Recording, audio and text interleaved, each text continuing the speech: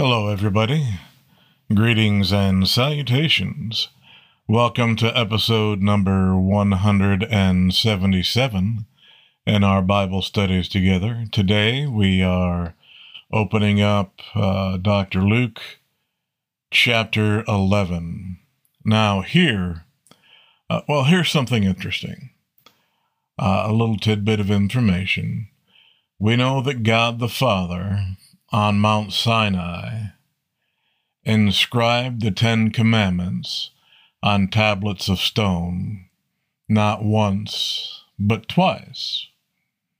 Now here in the Gospel of Luke chapter 11, Dr. Luke begins by sharing a version of the Lord's Prayer. The version of the Lord's Prayer that we're most familiar with comes from the Gospel of Matthew.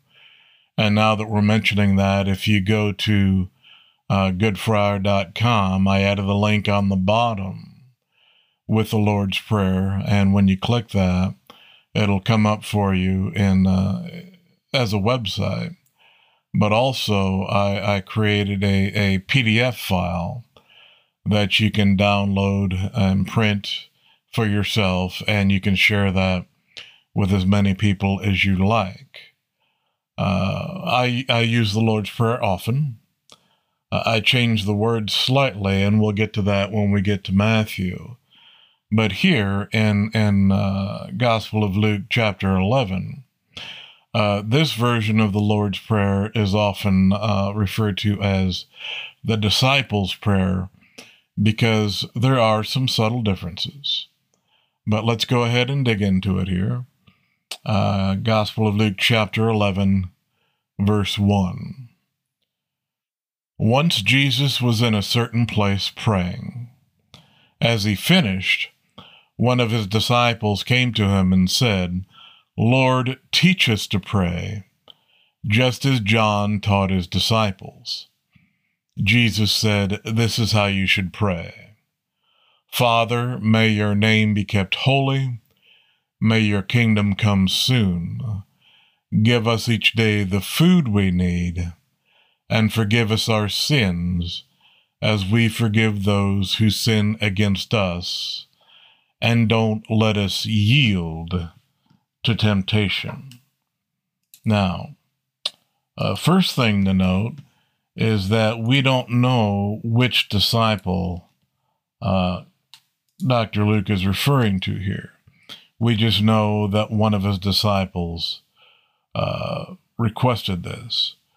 Now, the disciples knew that prayer was an essential part in the life of Christ as he was incarnated as the Son of Man.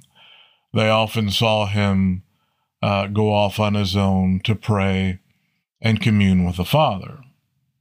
And so here the disciple said, teach us to pray. He didn't say, teach us how to pray. He said, teach us to pray. Okay, so an examination of the Lord's Prayer, if we were to dig into it theologically, as many have done, we could become lost in a mire of self-indulgence, really. What we should think about when we think about how Christ taught us to pray is the basic things that he said we should ask the Father for, or the basic things that we should praise the Father for. Now, Christ begins here in this verse, "Father, may your name be kept holy." Well, what we should think about here is that Jesus said we should address God as our Father. Well, why? Why is God our Father? You see, once you become born again, once you repent of your sins truthfully and honestly and begin to change your life with the goal being to live in a manner that Christ wants us to, live in a manner that the Father wants us to. And once you accept Jesus Christ as the King of Kings and the Lord of Lords and your personal Savior, what happens here, as we've discussed before, is you're given a gift of the Holy Spirit in your soul, okay? And additionally, you have been accepted back into God's family. So at that point, God becomes our Heavenly Father. We are now in God's family. This intimacy, this type of relationship sounds familiar to us, but at that time in the nation of Israel, this familial relationship was unknown to the nation of Israel. So what Jesus is saying here is we should speak to God as our loving Father, okay? Just as if you are a parent, you would love your children, okay? Now, God the Father loves us in a manner that we just simply can't conceive. As I've mentioned before, that type of love is called agape love, okay? So, quite simply, all Jesus is saying here is talk to God as your Father, because He is, once you've been born again. Next, He says, may your kingdom come, okay? Now, that is simply saying that we, as children of the Father, pray to the Father for the time that Christ will return and reign supreme over earth, where once Christ comes again in the second coming, He will reign on earth for 1,000 years. And while Christ is reigning over earth for that 1,000 years, at that time, His will be done on earth as it is in heaven. Okay? Now, verse 3, give us each day the food we need. Okay, different translations here will say, give us the food we need for the day, or give us each day our food for tomorrow, something like that. Well, what this is saying here is not only the physical food we need to maintain our biological bodies, but the spiritual food we need to bring us closer to God. Okay? Now, as a matter of fact, before I began today's podcast, I made a couple of sandwiches. My favorite thing, well, not favorite, but I like Dave's bread, if you've ever had that. And I make very simple, humble, not very fancy sandwiches to feed myself. And when I was making the sandwich, I said, thank you, Heavenly Father, for my daily bread. And that's how I prayed over that meal. It wasn't this big fancy thing where you stand up for an hour praying in front of other people to pray so that other people can see how you pray, and you can get that self-validation from other humans. God knows your heart. God knows what you need. God knows your thoughts and your desires. So all I did when I prayed for my meal an hour ago was, thank you, Father, for my daily bread. And that's all we need to do. Verse 4, and forgive us our sins as we forgive those who sin against us. Now, this part confuses a lot of people. Everybody says we don't have to pray for forgiveness of sins. That's horse hockey. Okay, that shows a lack of spiritual understanding of God's truth. Now, when Christ became our propitiation, when he allowed himself to be tortured, when he allowed himself to be crucified, when he died and was buried and was resurrected. Okay? What that is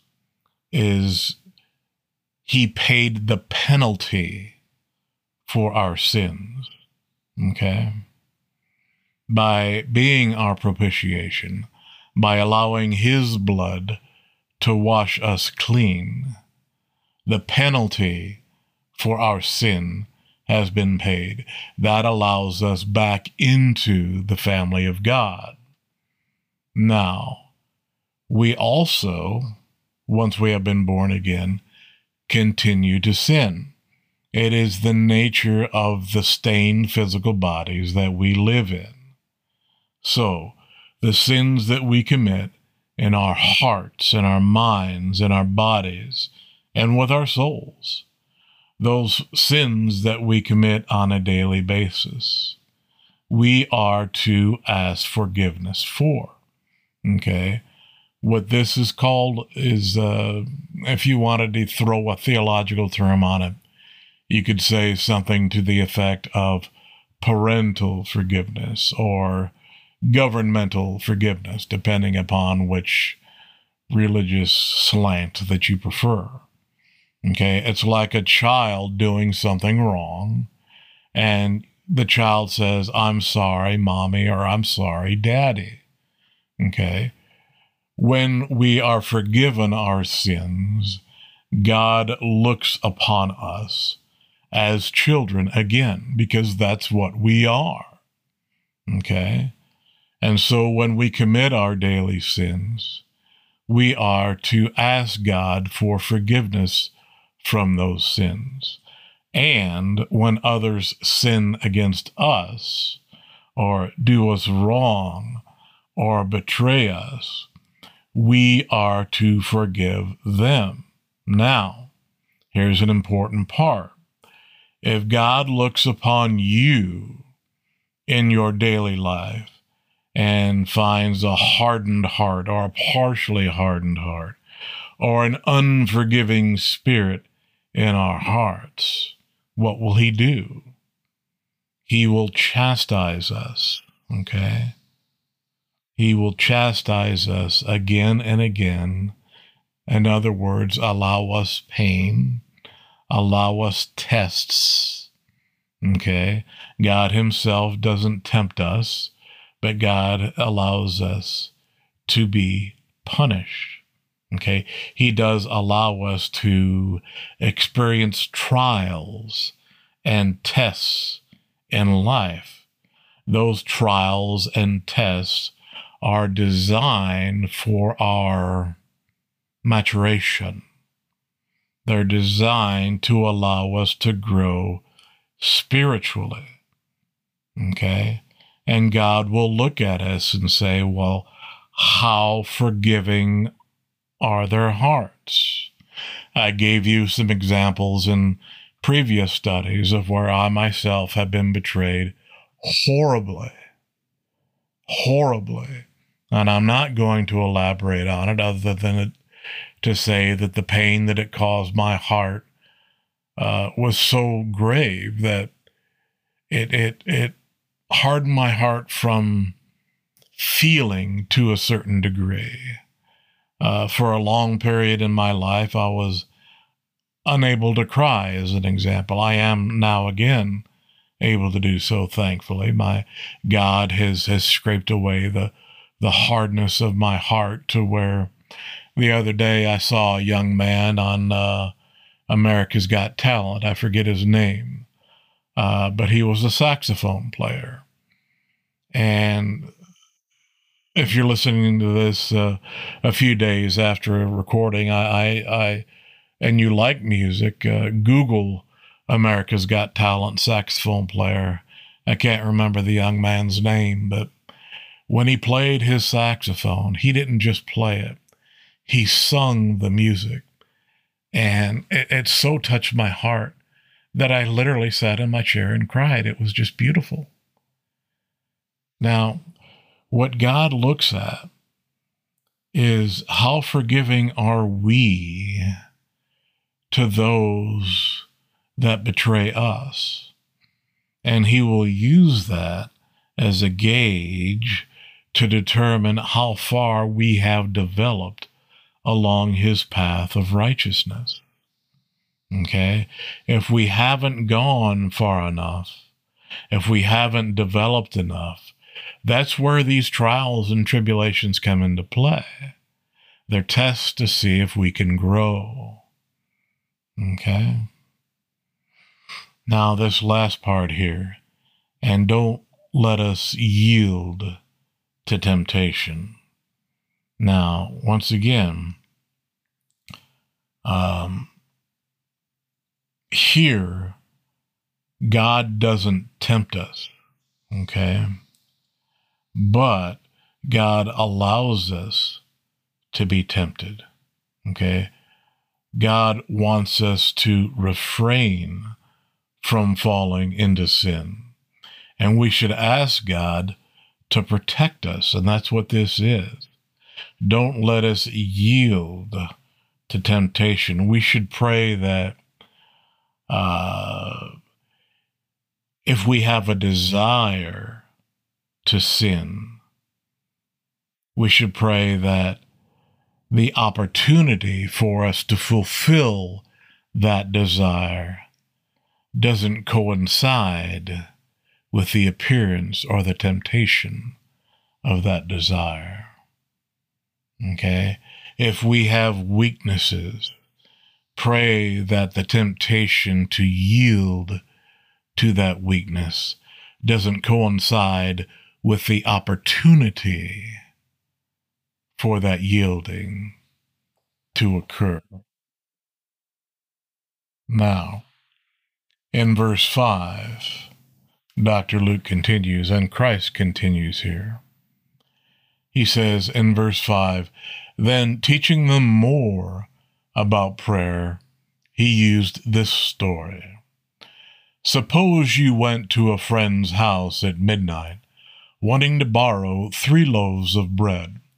You say to him, a friend of mine has just arrived for a visit, and I have nothing for him to eat. And suppose he calls out from his bedroom, don't bother me. The door is locked for the night, and my family and I are all in bed. I can't help you. But I tell you this, though he won't do it for friendship's sake, if you keep knocking long enough, he will get up and give you whatever you need because of your shameless persistence. And so I tell you, keep on asking, and you will receive what you ask for. Keep on seeking, and you will find. Keep on knocking, and the door will be opened to you. For everyone who asks receives, everyone who seeks finds, and to everyone who knocks the door will be opened. You fathers, if your children ask for a fish, do you give them a snake instead? Or if they ask for an egg, do you give them a scorpion? Of course not. So if you sinful people know how to give good gifts to your children, how much more will your heavenly Father give the Holy Spirit to those who ask him? Okay, now on these parables about prayer that Christ just taught us. First, what Christ is doing here is giving us an illustration of God's willingness to listen to and to answer the prayers of his children. But these are often taken far astride or away from the context in which they were taught. For an example, in verse 13, here it is. So if you sinful people know how to give good gifts to your children, how much more will your heavenly Father give the Holy Spirit to those who ask him? Now, the significance here is that Christ selected what as the gift that we most need and the gift that the Father desires the most to give. That is obviously the Holy Spirit. We should pray for the Holy Spirit. Now, we shouldn't pray that the Holy Spirit be given to us as an indwelling person, okay, but that he should fill us completely with the Holy Spirit. Now, why should we not pray that the Holy Spirit is given to us as an indwelling person? Because when we were converted, when we were born again, it was at that time that the Holy Spirit was granted to us. Okay, that's the thing I've taught you again and again. Now would be a good time to give some scriptural references for that. The first one would be Ephesians. Ephesians chapter 1, beginning around verse 13. Here we go. And you also were included in Christ when you heard the message of truth, the gospel of your salvation. When you believed, you were marked in him with a seal, the promised Holy Spirit, who is a deposit guaranteeing our inheritance until the redemption of those who are God's possession to the praise of his glory. So here, the Apostle Paul is teaching us again that once we were converted, once we were born again, Christ gave us our deposit, that Holy Spirit. And that's why I consistently teach that you must grow the Holy Spirit within you by feeding yourself the Word on a daily basis. That is your daily bread. Okay? Daily, you commune with the Word. You commune with the Spirit. You commune with the Father to grow that Holy Spirit within you. A second example is, Romans is a good one. Romans chapter 8, beginning around verse 9. You, however, are not in the realm of the flesh, but are in the realm of the Spirit, if indeed the Spirit of God lives in you. In other words, if your conversion was real. In other words, are you a pretender in the faith? God knows, and you should know too. And he continues, and if anyone does not have the Spirit of Christ, they do not belong to Christ. But if Christ is in you, then even though your body is subject to death because of sin, the Spirit of life because of righteousness. And if the Spirit of him who raised Jesus from the dead is living in you, he who raised Christ from the dead will also give life to your mortal bodies because of his Spirit who lives in you. Okay? So, here Christ is emphasizing the importance of the Spirit, and we should ask for the Spirit in times of trial and tribulation to fill us, to heal us, to calm us, to guide us. Now, earlier Christ taught that a human father would not give bad gifts, right? Even though we as human beings have that sinful nature. Therefore, if we ask for things in prayer, if we petition the Father for things in prayer, would the Father give us a bad gift? Now, people always say, well, I've prayed for something and I didn't get it. God is not a vending machine. Okay? God knows what is best for us. If we pray for something and he says no, well, then he knows that our request would not be what is best for us. A denial from God, a denial of prayer from God, is always better than our petitions to God. Okay?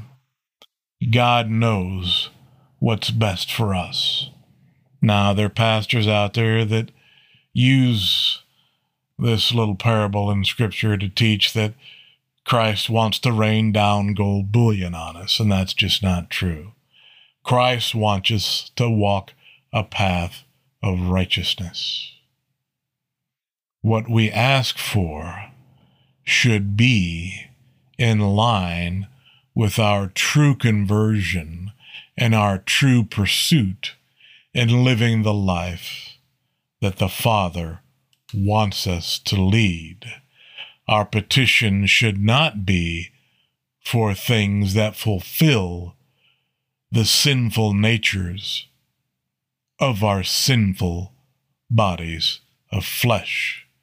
They should be for things that aid us on our quest, on our walk to achieve a life of righteousness in the eyes of the Father. Verse 14. One day, Jesus cast out a demon from a man who couldn't speak, and when the demon was gone, the man began to speak. The crowds were amazed, but some of them said, "No wonder he can cast out demons. He gets his power from Satan, the prince of demons." Now here, that should probably be translated Beelzebub or Beelzebul, because Beelzebub is the name of the prince of demons. Verse 16, others, trying to test Jesus, demanded that he show them a miraculous sign from heaven to prove his authority. Now, watch what Jesus does here. This is good. Verse 17. He knew their thoughts, so he said, "Any kingdom divided by civil war is doomed. A family splintered by feuding will fall apart. You say, I am empowered by Satan, but if Satan is divided and fighting against himself, how can his kingdom survive? And if I am empowered by Satan, what about your own exorcists? They cast out demons too, so they will condemn you for what you have said. But if I am casting out demons by the power of God, then the kingdom of God has arrived among you. For when a strong man is fully armed and guards his palace, his possessions are safe until someone even stronger attacks and overpowers him, strips him of his weapons, and carries off his belongings. Now, a couple of things here. Any kingdom divided against itself is destroyed. That's been true throughout history. As a matter of fact, right now in the United States, we are divided against ourselves and will likely fall. But what is Christ teaching here? Well, they said that he cast out demons by the power of Beelzebub, or the power of Satan. Now, Christ said, well, if he is casting out demons by the power of Satan, who are your exorcists casting out demons? Or whereby what power are your exorcists casting out demons? In other words, if they believe he is casting out demons by the power of Satan, well, that means their exorcists are doing so too. In other words, they are condemning themselves.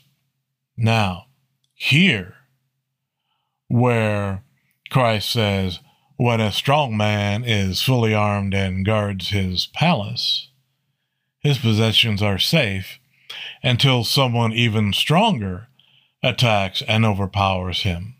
Well, who in this scenario is stronger? Obviously Christ, because he is overpowering Satan by casting out his demons by the power of the Holy Spirit. Okay? Verse 23. Anyone who isn't with me opposes me, and anyone who isn't working with me is actually working against me. When an evil spirit leaves a person, it goes into the desert searching for rest. But when it finds none, it says, I will return to the person I came from. So it returns and finds that its former home is all swept and in order. Then the spirit finds 7 other spirits more evil than itself, and they all enter the person and live there. And so that person is worse off than before. Okay? What's going on here? Christ is showing that their nation has been cured of demon possession. Okay? How did this happen? Well, let's go back to verse 22. Here, until someone even stronger attacks and overpowers him, strips him of his weapons, and carries off his belongings. Here, the Lord was stronger than Satan. The Lord came upon Satan, overcame him, took all of his armor from him, and divided his spoils. Okay? In other words, his critics couldn't deny that those evil spirits were being cast out by Jesus. This could only mean that Satan had been conquered and his victims had been liberated. Now, in verse 24, he says again, when an evil spirit leaves the person, it goes into the desert searching for rest. When it finds none, it says, I will return. Okay? What's happening here is Christ is predicting that someday soon, an unclean spirit would gather more spirits. They would enter the house and dwell there. What is this referring to? This is referring to the nation of Israel returning to a form of idolatry. This will happen during the tribulation, where they will acknowledge that Antichrist is God. A good reference for that is, let's just go with John there. John chapter 5, 43. I, this is Jesus speaking, have come in my Father's name, and you do not accept me. But if someone else comes in his own name, you will accept him. That's referring to when the Antichrist comes during the tribulation. He will come in his own name. Okay? Verse 27. As he was speaking, a woman in the crowd called out, "God bless your mother, the womb from which you came, and the breasts that nursed you." Jesus replied, "But even more blessed are all who hear the word of God and put it into practice." Now, this is fairly simple. Christ doesn't deny that Mary was blessed. She was blessed to have the privilege of bearing Christ. Okay? But what Christ is saying is that there's something more important, far more important. It's more important to hear the word of God, take it into your heart, believe it, keep it, and put it into practice. In other words, Mary, the mother of the physical incarnation of Christ, she was more blessed because she believed Christ. She was more blessed because she followed Christ. No natural relationship is more important than the spiritual relationship. Okay? Mary is not to be an object of adoration as the Catholic Church practices. That is just absolutely wrong. And this is just another example in Scripture where Christ lets you know clearly what was blessed about Mary was not that her womb, what's the word for bringing a fetus to not fertile, incubated the physical body of Christ incarnate. What was truly blessed about Mary is she believed in God. She believed that Christ was the Messiah. That's why Mary is blessed. Okay? Verse 29. As the crowd pressed in on Jesus, he said, "This evil generation keeps asking me to show them a miraculous sign. But the only sign I will give them is the sign of Jonah. What happened to him was a sign to the people of Nineveh that God had sent him. What happens to the Son of Man will be a sign to these people that he was sent by God." This passage references that Jewish generation that was alive at that time. They had the privilege of seeing the miracles that Christ performed, the healings, the teaching, the raising of children from the dead. And these people just never seemed to be satisfied. And, Christ is making it very clear here that this evil generation, primarily referring to the Jews at that time, wanted another sign. And here he makes it very clear that there will be only one final sign. And that final sign would be Christ's propitiation on the cross, when he allows himself to be tortured and then crucified, and then dies and is buried and is raised again. Well, this refers to the sign of Jonah. Jonah is often improperly taught. Jonah was dead in the belly of the fish. It wasn't a whale. It was a fish, okay, especially if you translate it from the Koine Greek. Well, after 3 days, Jonah was in the belly of the fish. The fish spat out Jonah on the shore. Okay, we'll get into the story of Jonah again when we go through some of the Old Testament, but Jonah didn't want to follow the will of God. God made it clear that he will. Okay, and so God brought Jonah, or resurrected Jonah, back to life so he could go preach to the Ninevites as God originally instructed him. Now, Jonah, as I've taught you before, was not fond of the Ninevites. They had a clashing of cultures. They despised each other.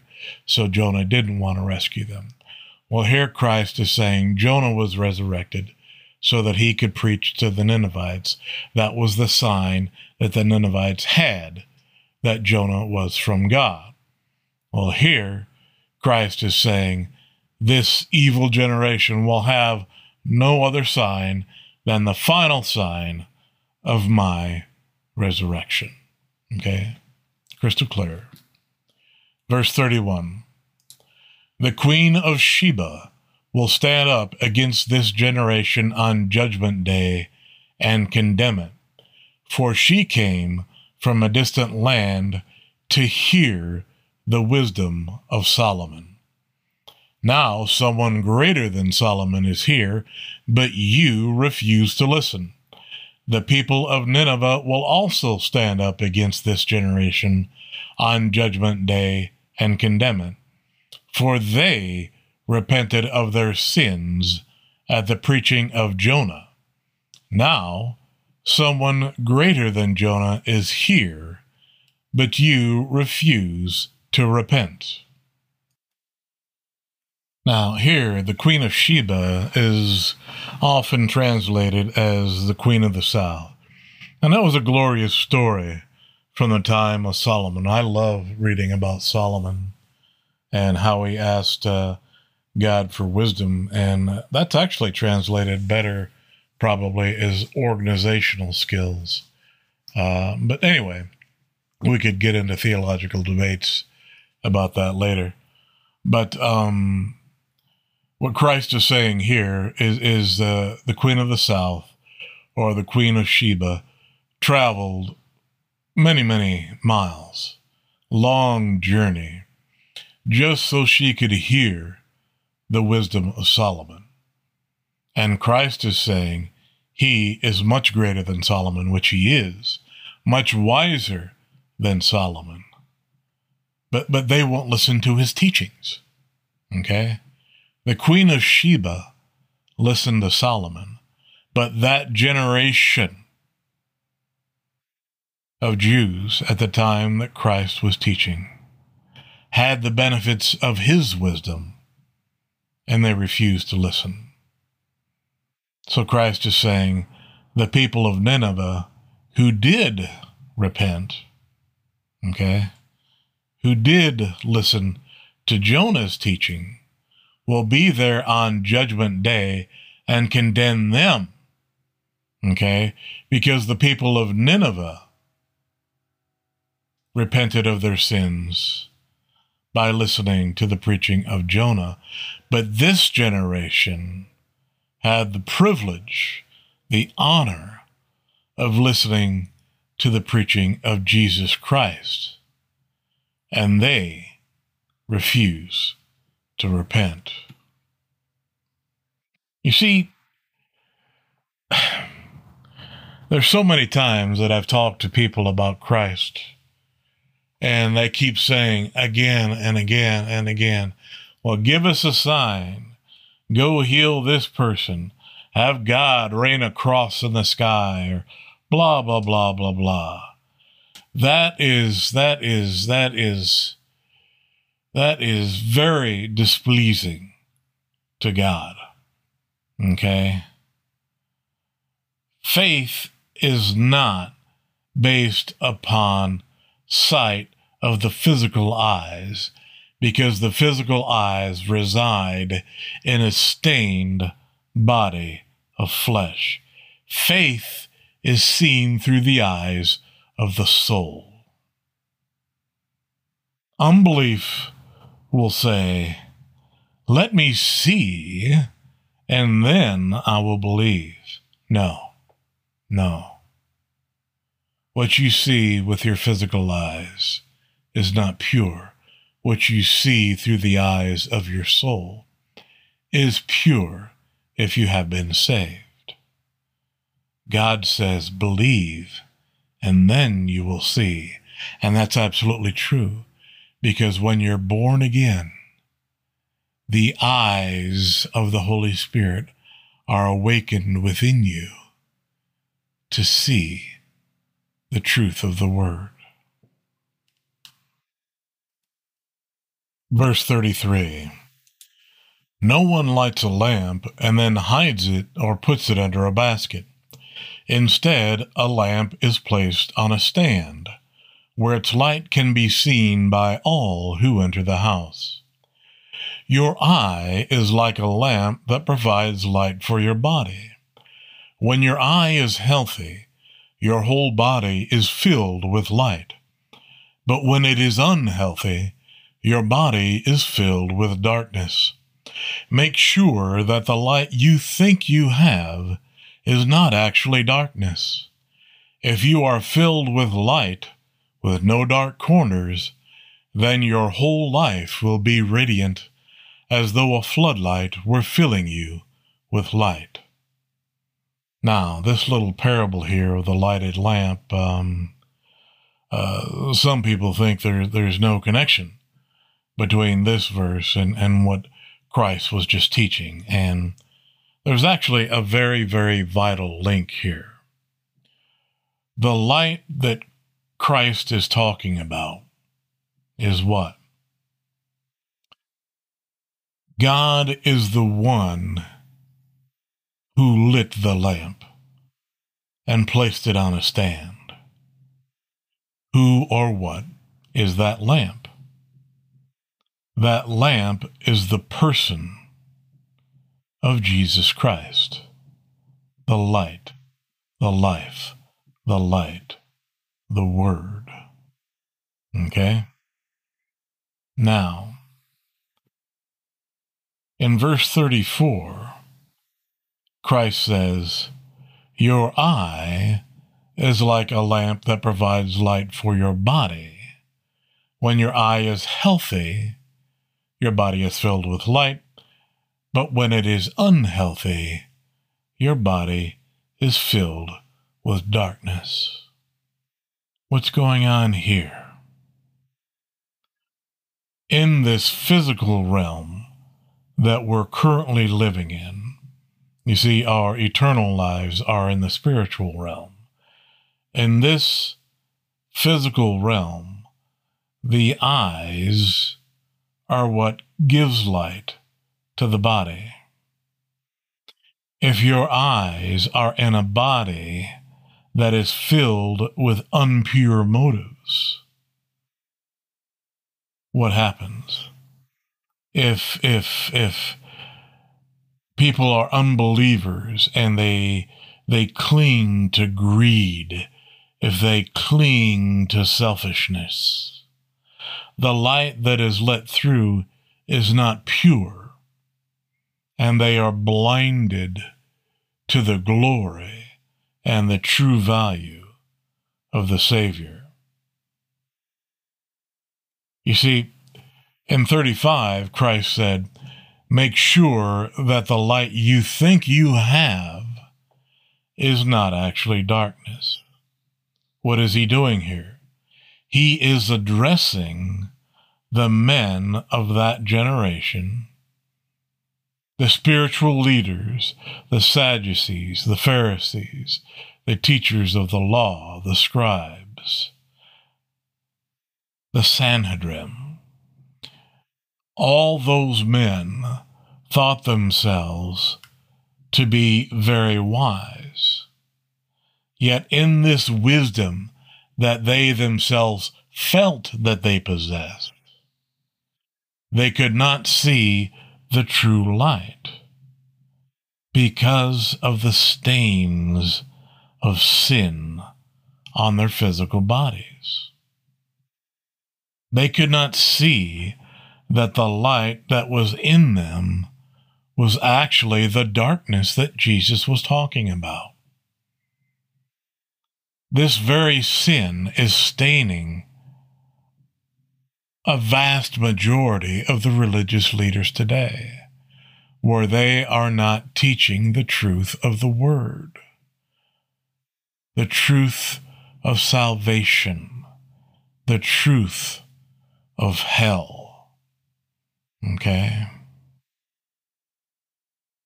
Let the true light of Christ shine in you by truly and humbly asking for forgiveness and praying desperately for the Holy Spirit to aid you, to guide you, to lead you on that path towards salvation. And the road to salvation is paved with the bricks of the Word. You must read the Word, open His truth, allow that truth in you. Each chapter that you read is another brick on the road to salvation. Verse 37. As Jesus was speaking, one of the Pharisees invited them home for a meal. So he went in and took his place at the table. Well, here I should say where it says table, they actually didn't have tables back then. They reclined on the floor, bent their legs while sitting on the floor with their feet behind them. That's how the lady washed the feet of Christ with her tears in her hair. Verse 38, his host was amazed to see that he sat down to eat without first performing the hand-washing ceremony required by Jewish custom. Now, you could see here that Christ could read their hearts. And what does Christ do when he reads the hearts and sees the impurities, especially when dealing with the quote-unquote religious elite? Verse 39, then the Lord said to him, you Pharisees are so careful to clean the outside of the cup and the dish, but inside you are filthy, full of greed and wickedness. Fools, didn't God make the inside as well as the outside? So clean the inside by giving gifts to the poor, and you will be clean all over. Now, here, Christ goes on for a while, but here some people say, well, isn't it rude to be invited to a dinner party and then, chastise your hosts and so forth? Well, it's better to be rude at a dinner party than to break faith with God. That's why if you're a believer today and you're at a dinner party or with other people and you see people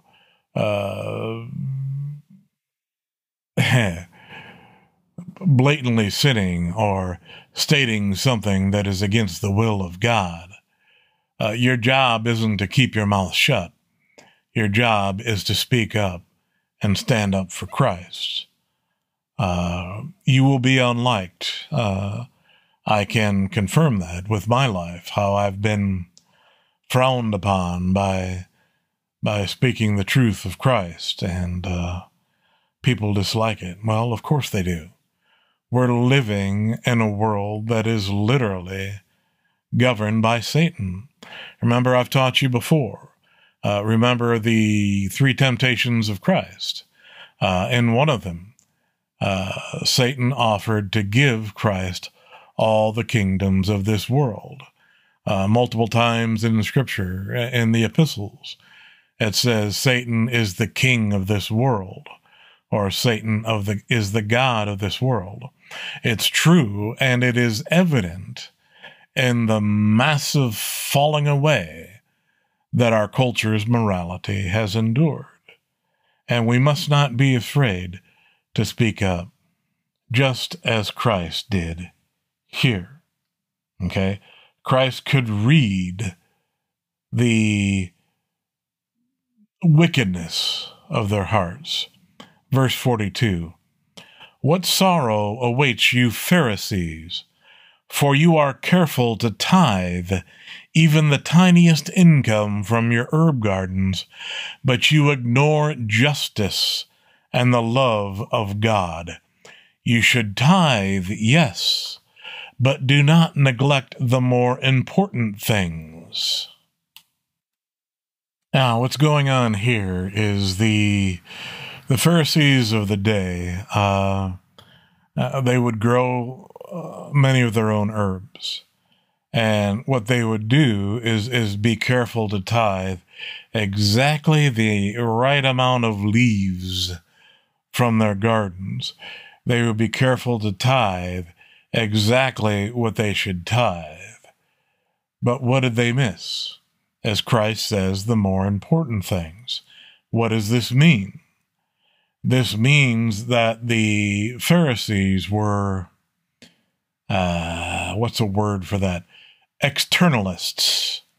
In other words, they were careful that what they did in the view of others, or what others could see, they made sure that what others could see showed them as being pious and righteous. In other words, they only did correct things in the view of others, but they missed the most important things, like caring for the poor. That's as I've said before. We have all these churches in our country today, some large, some small. If every one of the churches housed all the homeless people that we have in our country today, there would be a vast amount of leftover room. Okay? That is the job of the churches, to care for the poor, to care for the widows and orphans, to care for those that are unable to care for themselves due to whatever means. Yet today we have churches that hold thousands of people with multiple services.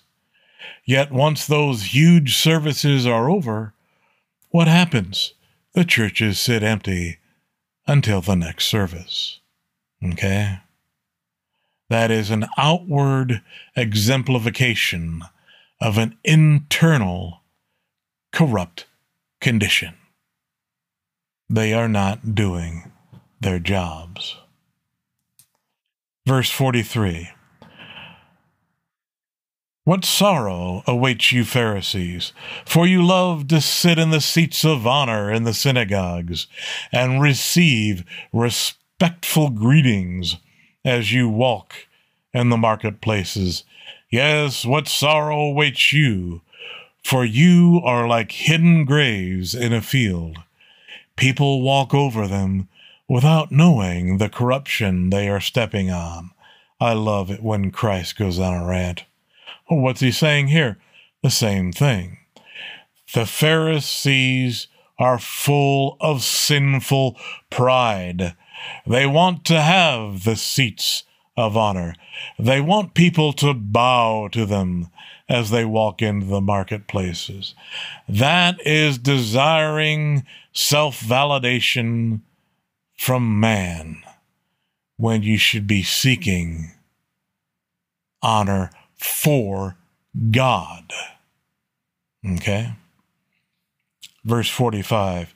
Teacher, said an expert in religious law, you have insulted us too in what you just said.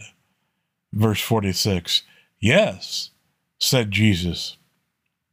What sorrow awaits you, experts in religious law, for you crush people with unbearable religious demands, and you never lift a finger to ease the burden. What sorrow awaits you, For you build monuments for the prophets your ancestors killed long ago. But in fact, you stand as witnesses who agree with what your ancestors did. They killed the prophets, and you join in their crime by building the monuments.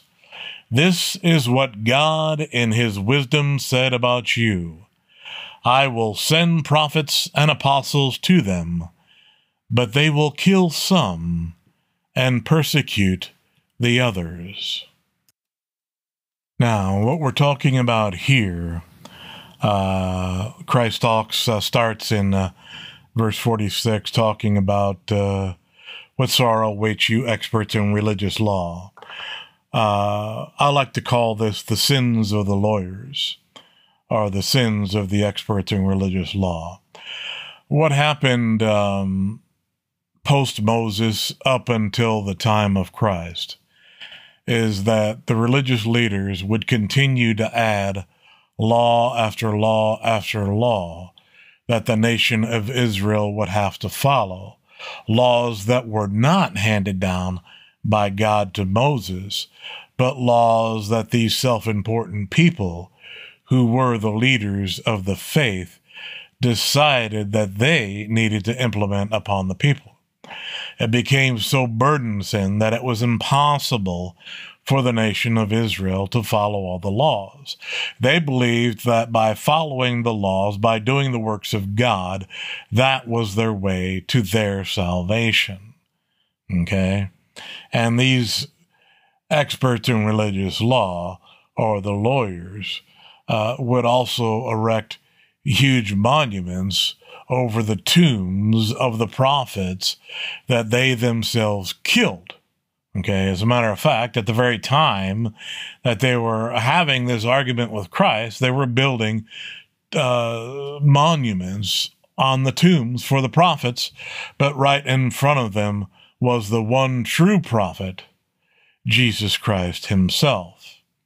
Okay, so Christ was simply pointing out their own hypocrisy. You see, these lawyers, these experts in religious law, they despised the very people that they gained their self-importance from. Okay, they had contempt for their own people, but it was from those people that they derived their self-importance. Okay. Verse 50. As a result, this generation will be held responsible for the murder of all God's prophets from the creation of the world, from the murder of Abel to the murder of Zechariah, who was killed between the altar and the sanctuary. Yes, it will certainly be charged against this generation. What sorrow awaits you, experts in religious law! For you remove the key to knowledge from the people. You don't enter the kingdom yourselves, and you prevent others from entering. As Jesus was leaving, the teachers of religious law and the Pharisees became hostile and tried to provoke him with many questions. They wanted to trap him into saying something they could use against him. Now, what is Christ doing here? In verse 50 and 51, where Christ is talking about the murder of God's prophets from the creation of the world, from Abel to Zechariah. What that is the first recorded case, the murder of Abel in the Old Testament, to Zechariah, which is the last recorded case of the murder of a prophet in the Old Testament. So from the beginning of the Old Testament to the end of the Old Testament, Christ ran the gamut, the entire gamut of martyrs, and saying that this generation, because of their sins, would be responsible for it. Now, everybody surely is familiar with the story of Cain and Abel. Zechariah, you might not be familiar with. That's in That's in Second Chronicles. Second Chronicles chapter 24, starting around verse 21. I'll go ahead and read that for you so you're familiar. This is the last martyr in the Old Testament, murder of Zechariah. But they plotted against him, and by order of the king they stoned him to death in the courtyard of the Lord's temple. King Joash did not remember the kindness of Zechariah's father, Jehoiada, had shown him, but killed his son, who said as he lay dying, "May the Lord see this and call you to account." At the turn of the year, the army of Aram marched against Joash and invaded Judah and Jerusalem and killed all the leaders of the people. They sent all the plunder to their king in Damascus. Although the Aramean army had come with only a few men, the Lord delivered into their hands a much larger army, because Jerusalem had forsaken the Lord, the God of their ancestors. Judgment was executed on Joash. When the Arameans withdrew, they left Joash severely wounded. His officials conspired against him for murdering the son of Jehoiada the priest, and they killed him in his bed. So he died and was buried in the city of David, but not in the tombs of the kings. Now, next, Christ said, "What sorrow awaits you, experts in religious law, for removing the key to knowledge from the people." Well, see, these people outwardly, they express their loyalty to the Scriptures, their dedication to the Scriptures. But if they were so dedicated to the Scriptures, and they knew what the prophets spoke, then they would know that Jesus Christ was the one that the Scriptures referred to, the prophesied Messiah. Instead, they themselves are the ones, as we'll see in upcoming chapters, kept their Messiah, the key to knowledge, the key to the Word, the light, the life, and the light. They kept Jesus Christ from them by they themselves ordering Pontius Pilate to crucify him. And then, of course, the Pharisees tried to trap Christ, which, of course, they never could do or ever will do. And this ends chapter 11 in the Gospel of Luke. As always, feel free to reach out to me on goodfriar.com. Remember that I left you a printable copy of the Lord's Prayer. When you go to goodfriar.com, at the bottom, you'll see a link that says the Lord's Prayer. And when you click that, the prayer will come up.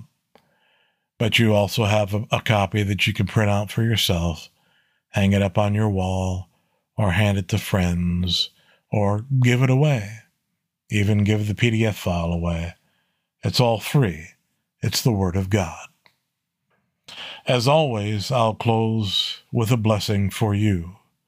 Heavenly Father, please allow your loving grace, your loving touch, your healing touch, your Spirit, your love flow through me to your children who are listening to your word today. I read to you and give you the blessing of Numbers 6:24-26. May the Lord bless you and keep you. May the Lord make his face shine upon you and be gracious to you. May the Lord turn his face toward you and give you his peace. Amen. Thank you so much for listening.